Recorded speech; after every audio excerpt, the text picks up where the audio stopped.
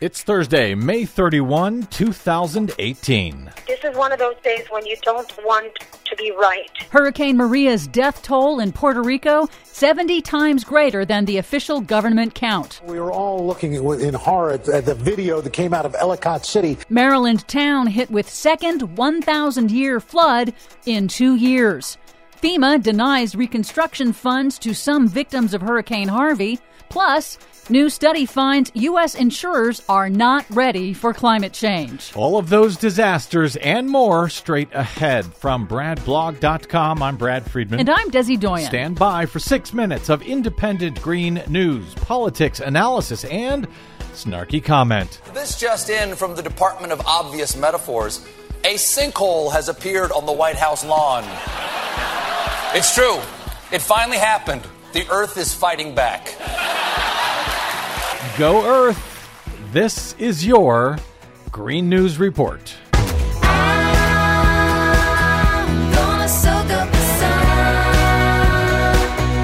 Okay, Desi Doyen, we now have news that, yes, in fact, the death toll in Puerto Rico was far, far worse than originally reported. Oh, yes. It's a heartbreaking and disturbing new study. It estimates that the actual death toll from Hurricane Maria in Puerto Rico last year is 70 times greater than the official government toll of just 64.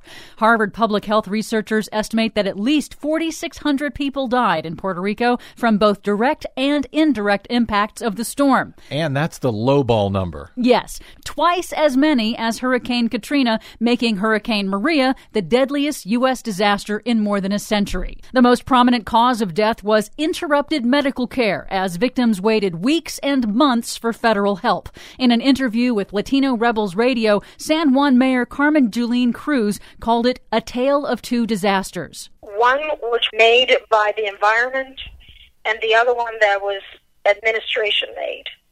When I said we're dying here and you're killing us with your bureaucracy and your inefficiency, it was an SOS call. That call has still not been answered. Donald Trump, right after the hurricane hit, said he was delighted that there were only 16 deaths. Well, he hasn't said a word since news of thousands being killed in the storm came out earlier this week. And you may or may not be surprised to find out that cable news is kind of ignoring this study as well. Media Matters reports that cable news covered the Roseanne Barr controversy for about 10 hours and has only devoted about 30 minutes to Puerto Rico. The 2018 Atlantic hurricane season officially begins on June 1st. But subtropical storm Alberto apparently didn't get the memo. The first named storm of the season, it made landfall on Monday in the Florida Panhandle. It killed 2 people in North Carolina and brought heavy rainfall and flash flooding across the southeast. It forced evacuations in North Carolina after the heavy rainfall compromised a dam.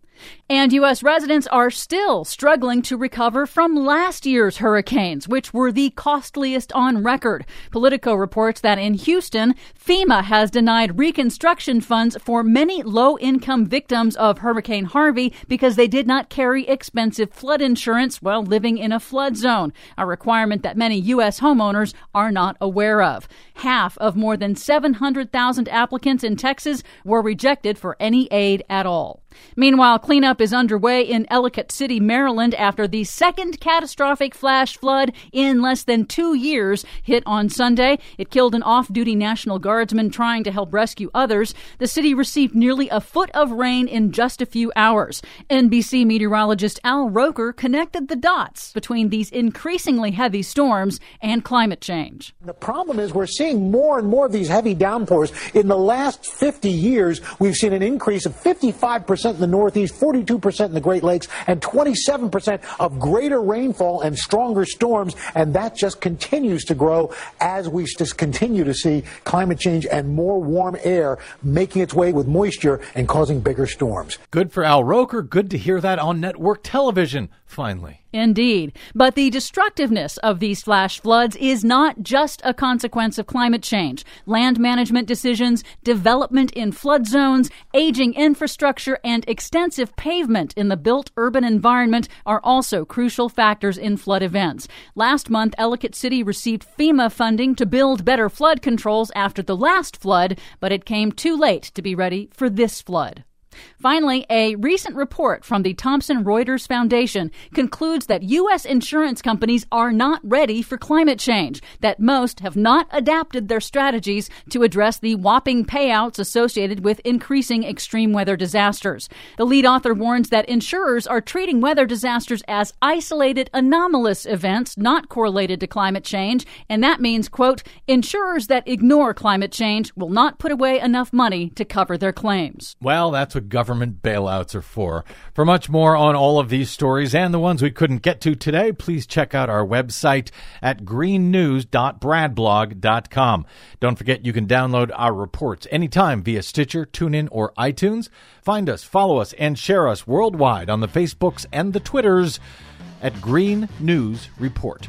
I'm Brad Friedman. And I'm Desi Doyen. And this has been your Green News Report.